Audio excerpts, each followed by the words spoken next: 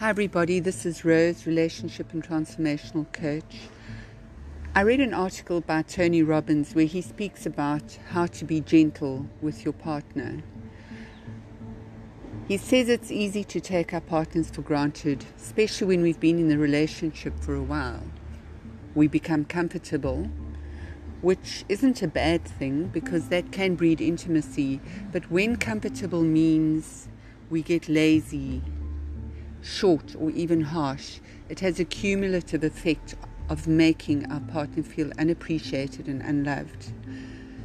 He suggests that when speaking with your partner this year, start to watch your tone of voice.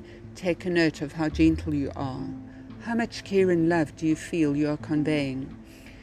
In his book, The Relationship Cure, renowned relationship psychologist Dr. Gottman reveals that when it comes to assessing the meaning of what their partners are saying, only 7% of that meaning comes from the spoken word, while 38% comes from the tone of voice and speech patterns.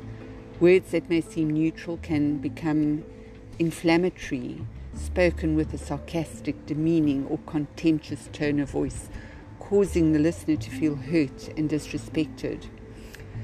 Those that have learned communication, we know that the tone of voice is a very, very important part of clear communication. How critical are things like vocal inflection, vocal volume, vocal pitch when it comes to the health of your relationship?